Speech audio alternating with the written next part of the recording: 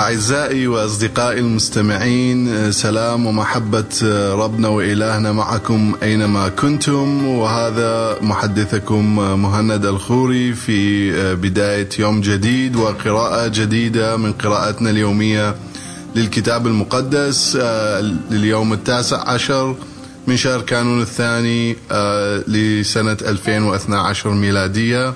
أتمنى أن تكون هذه القراءات بركة واستفادة لحياتكم، وهي مسيرة لعلاقة شخصية وروحية مع أبانا السماوي.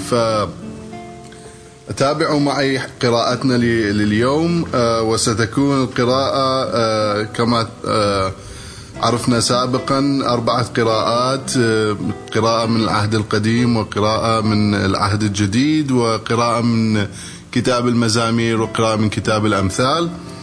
وتستطيعون الاستماع إلى هذه القراءات بالدخول الموقع الإلكتروني www.dailyaudiobible.com والذهاب اختيار اللغة العربية والاستماع إلى القراءات التي أقرأها معكم كل يوم.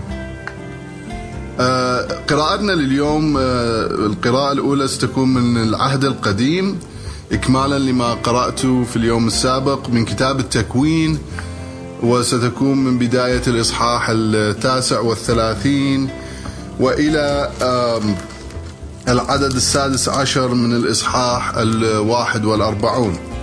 فتابعوا معي.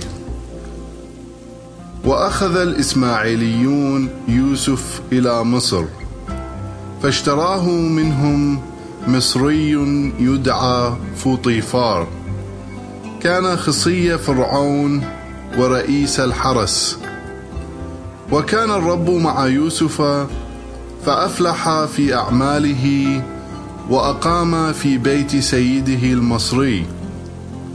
ورأى مولاه أن الرب معه، وأنه يكلل كل ما تصنعه يداه بالنجاح. فحظي يوسف برضا سيده، فجعله وكيلا على بيته، وولاه على كل ماله. وبارك الرب بيت المصري وكل ماله من مقتنيات في البيت والحقل بفضل يوسف. فعهد بكل ماله إلى يوسف، ولم يكن يعرف معه شيئا إلا الخبز الذي يأكله. وكان يوسف جميل الهيئة وسيم الوجه. ثم لم تلبث أن أغرمت به زوجة مولاه، فقالت: اضطجع معي. فأبى وقال لها: هو ذا سيدي قد عهد إلي بكل ما يملك في هذا البيت، ولم يشغل نفسه بأي شأن فيه، وليس في هذا البيت من هو أعظم مني، ولم يمنع عني شيئا غيرك لأنك زوجته. فكيف أقترف هذا الشر العظيم وأخطئ إلى الله؟ ولم يذعن يوسف لها، مع إنها كانت تلح عليه يوما بعد آخر. وحدث يوما أنه دخل البيت ليقوم بعمله، ولم يكن في المنزل أحد. فأمسكته من ردائه وقالت: اضطجع معي. فترك رداءه بيدها وهرب خارجا تاركا رداءه بيدها. وعندما رأت إنه قد رفض وهرب خارجا تاركا رداءه بيدها، نادت أهل بيتها وقالت: انظروا ما جرى، هذا العبراني الذي جاء به زوجي إلى البيت شرع يراودني عن نفسي، دخل غرفتي وحاول اغتصابي. فصرخت بأعلى صوتي، وعندما سمعني قد رفعت صوتي وصرخت، ترك رداءه معي وهرب خارجا، وألقت رداءه إلى جانبها حتى قدم مولاه إلى بيته، فقصت عليه مثل هذا الحديث قائلة: دخل العبد العبراني الذي جئت به إلينا ليراودني عن نفسي، وحين رفعت صوتي وصرخت ترك ثوبه بجانبي وفر خارجا. فلما سمع سيده كلام زوجته وما اتهمت به يوسف احتدم غضبه، فقبض على يوسف وزجه في السجن، حيث كان أسرى الملك المعتقلين، فمكث هناك. ولكن الرب كان مع يوسف فأغدق عليه رحمته، فنال رضا رئيس السجن، حتى عهد إلى يوسف بكل المساجين المعتقلين، وجعله مسؤولا عن كل ما يجري هناك. ولم يحاسب رئيس السجن يوسف بأي شيء أوكله إليه، لأن الرب كان معه، ومهما فعل كان الرب يكلله بالنجاح. واتفق بعد ذلك أن ساقي ملك مصر والخباز أذنبا إلى سيدهما ملك مصر، فسخط فرعون على خصيه رئيس السقاة ورئيس الخبازين، وزجهما في معتقل بيت رئيس الحرس في السجن، في المكان الذي كان يوسف محبوسا فيه. فولى رئيس الحرس يوسف أمرهما، فقام على خدمتهما، فمكثا في المعتقل أياما. وحلم كل من ساقي ملك مصر وخبازه المعتقلين في السجن حلما في ليلة واحدة، وكان لحلم كل منهما معناه الخاص بصاحبه. فأقبل عليهما يوسف في الصباح فوجدهما مكتئبين، فسألهما: لماذا وجهاكما مكمدان في هذا اليوم؟ فأجاباه: حلم كل منا حلما وليس من يفسره. فقال يوسف: أليست تفاسير الأحلام لله؟ حدثاني بهما. فسرد رئيس السقاة حلمه على يوسف، قال: رأيت في حلمي وإذا كرمة أمامي فيها 3 أغصان أفرخت ثم أزهرت، وما لبثت عناقيدها أن أثمرت عنبا ناضجا، وكان كأس فرعون في يدي، فتناولت العنب وعصرته في كأس فرعون، ووضعت الكأس في يده. فقال له يوسف: إليك تفسيره. الأغصان 3 هي 3 أيام، بعد 3 أيام يرضى عنك فرعون، ويردك إلى منزلتك، حيث تناول فرعون كأسه، تماما كما كنت معتادا أن تفعل عندما كنت ساقيه.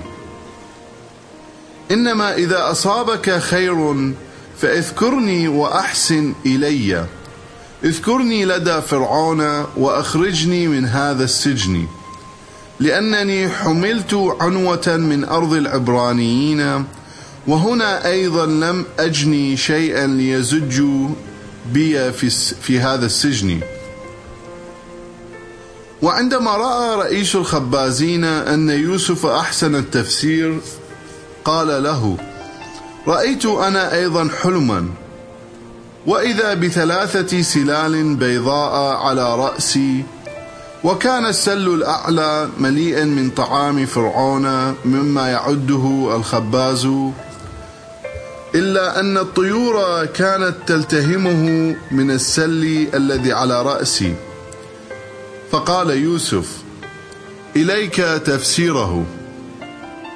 3 السلال هي 3 أيام. بعد 3 أيام يقطع فرعون رأسك ويعلقك على خشبة فتأكل الطيور لحمك. وكان اليوم 3 هو يوم عيد ميلاد فرعون، فأقام مأدبة لجميع رجاله، وأحضر من السجن رئيس السقاة ورئيس الخبازين أمامهم. ورد رئيس السقاة إلى عمله، فصار يقدم الكأس ليد فرعون. أما رئيس الخبازين فقد علقه على خشبة مثلما فسر لهما يوسف حلميهما. ولكن رئيس السقاة لم يذكر يوسف بل نسيه. وبعد انقضاء 2 رأى فرعون حلما، وإذا به واقف بجوار نهر النيل، وإذا ب7 بقرات حسان المنظر وسمينات الأبدان صاعدات من النهر أخذت ترعى في المرج. ثم إذا ب7 بقرات أخرى قبيحات المنظر وهزيلات تصعد وراءها من النهر، وتقف إلى جوار البقرات الأولى على ضفة النهر. والتهمت البقرات القبيحات البقرات ال7 الحسنات المنظر والسمينات. وأفاق فرعون ثم نام، فحلم ثانية، وإذا ب7 سنابل نابتة من ساق واحدة زاهية وممتلئة. ثم رأى 7 سنابل عجفاء قد لفحتها الريح الشرقية نابتة وراءها، فابتلعت السنابل العجفاء 7 السنابل الزاهية الممتلئة. وأفاق فرعون وأدرك إنه حلم. ولما كان الصباح استولى الانزعاج على فرعون، فأرسل واستدعى جميع سحرة مصر وكل حكمائها، وسرد عليهم حلمه، فلم يجد من يفسره له.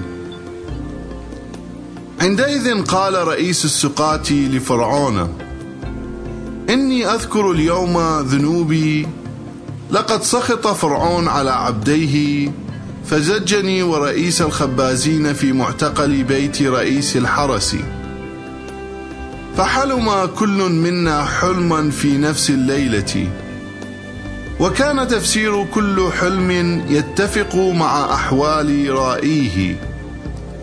وكان معنا هناك غلام عبراني عبد لرئيس الحرس، فسردنا عليه حلمين ففسرهما لكل منا حسب تعبير حلمه. وقد تم ما فسره لنا، فردني فرعون إلى وظيفتي، وأما ذاك فعلقه على خشبة. فبعث فرعون واستدعى يوسف، فأسرعوا وأتوا به من السجن، فحلق واستبدل ثيابه ومثل أمام فرعون. فقال فرعون ليوسف: لقد رأيت حلما وليس هناك من يفسره، وقد سمعت عنك حديثا أنك إن سمعت حلما تقدر أن تفسره. فأجاب يوسف: لا فضل لي في ذلك، بل أن الله هو الذي يعطي فرعون الجواب الصائب. آمين. عزيزي المستمع الكريم، بعد أن تممت لكم قراءتي من العهد القديم من كتاب التكوين وقصة النبي يوسف مع في بيت فرعون، وكيف كان الله يساعده في تفسير الأحلام ويعطيه هذه الموهبة. سأنتقل بكم إلى قراءتنا اليوم من العهد الجديد، فتابعوا معي.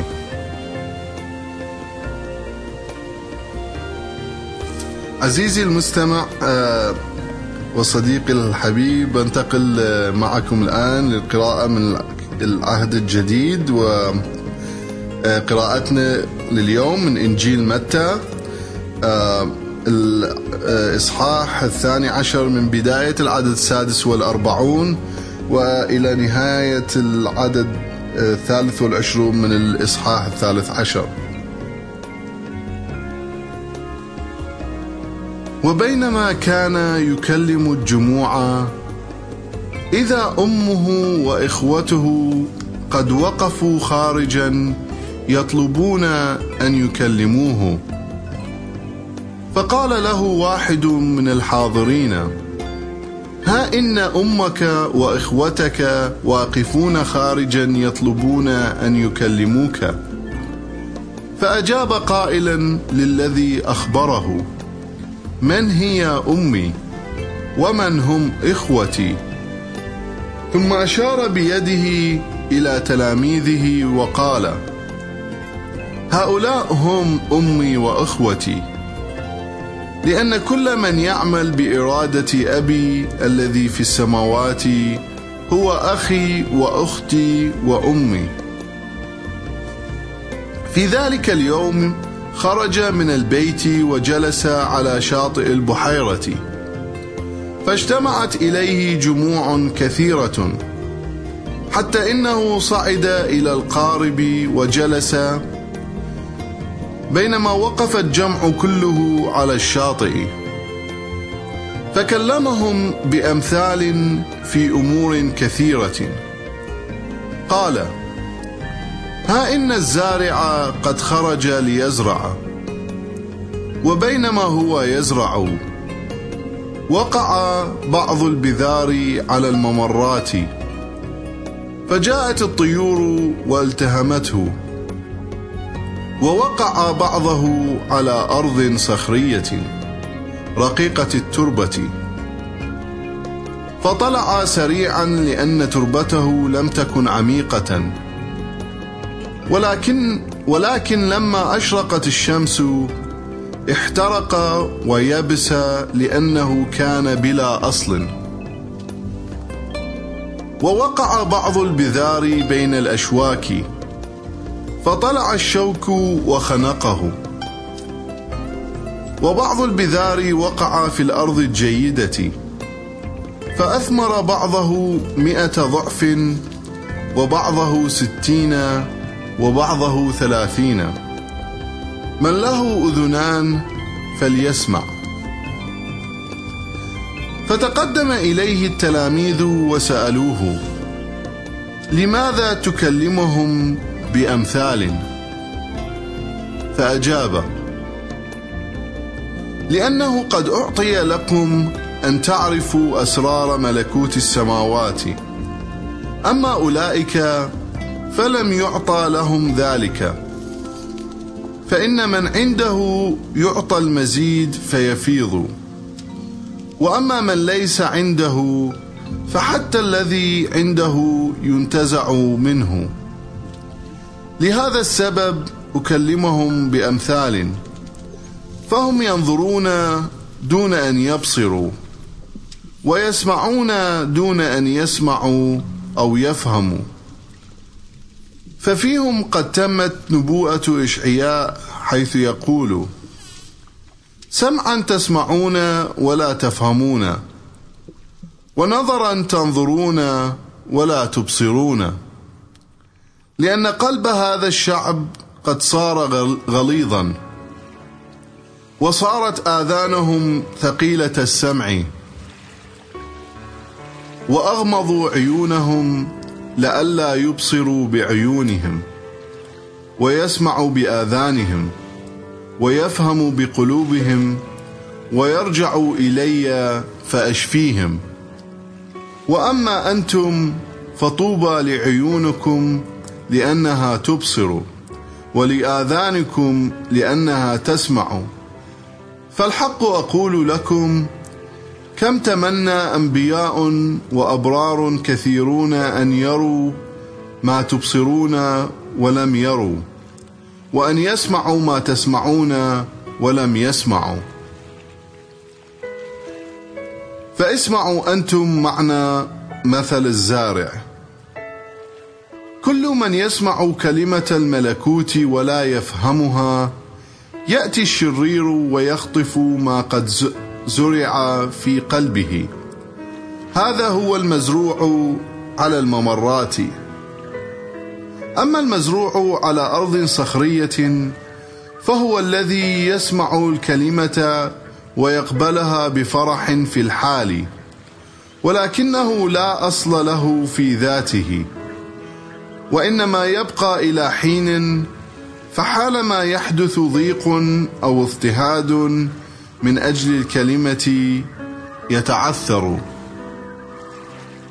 أما المزروع بين الأشواك فهو الذي يسمع الكلمة، ولكن هم الزمان الحاضر وخداع الغنى يخنقان الكلمة فلا يعطي ثمرا. وأما المزروع في الأرض الجيدة فهو الذي يسمع الكلمة ويفهمها، وهو الذي يعطي ثمرا، فينتج الواحد 100 والآخر 60 وغيره 30. آمين. وبهذا عزيزي المستمع وصديقي الحبيب سأنتهي من قراءة اليوم من العهد الجديد. وكما رأينا أن الرب يسوع يتكلم بأمثال ويفسر مثل الزارع، ونرى أن الحكمة للسيد المسيح والبركة الروحية الذي كان يفسر بها الأمثال رائعة جدا.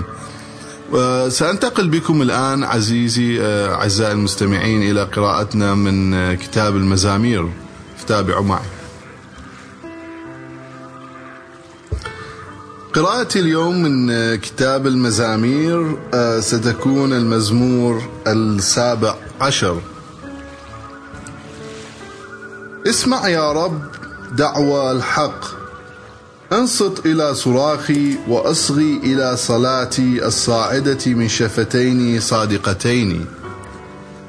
ليخرج من أمامك قضائي، ولتلاحظ عيناك استقامتي. اختبرت قلبي إذ افتقدتني ليلا، وامتحنتني فلم تجد في سوءا. لم تخالف أقوالي أفكاري، ما شأني بأعمال الناس الشريرة. فبفضل كلام شفتيك تفاديت مسالك العنيف.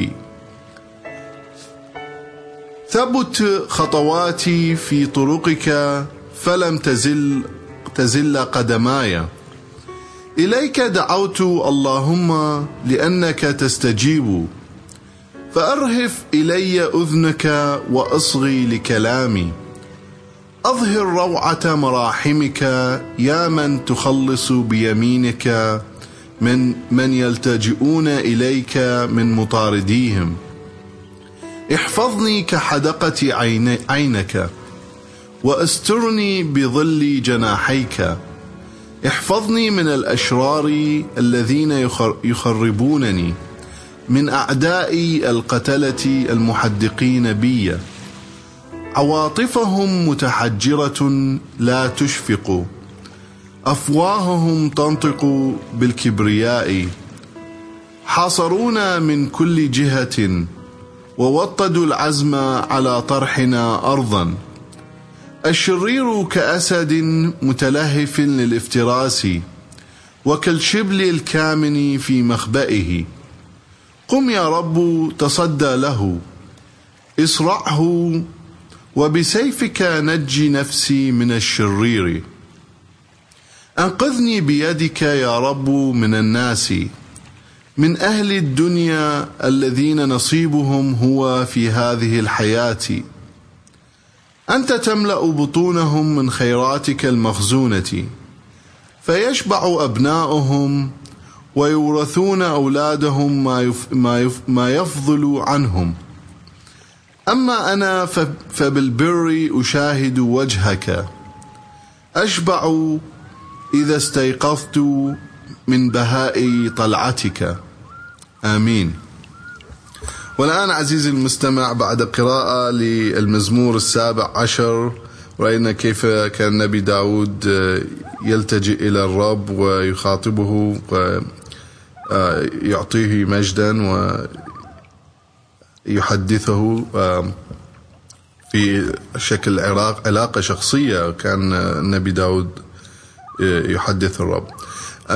سأنتقل بكم الآن إلى قراءتنا الأخيرة من كتاب الأمثال، فأبقوا معي. قراءتي اليوم من كتاب الأمثال ستكون أمثال إصحاح 3 من العدد 33 إلى العدد 35. لعنة الرب تنصب على بيت الشرير، لكنه يبارك مسكن الصديق.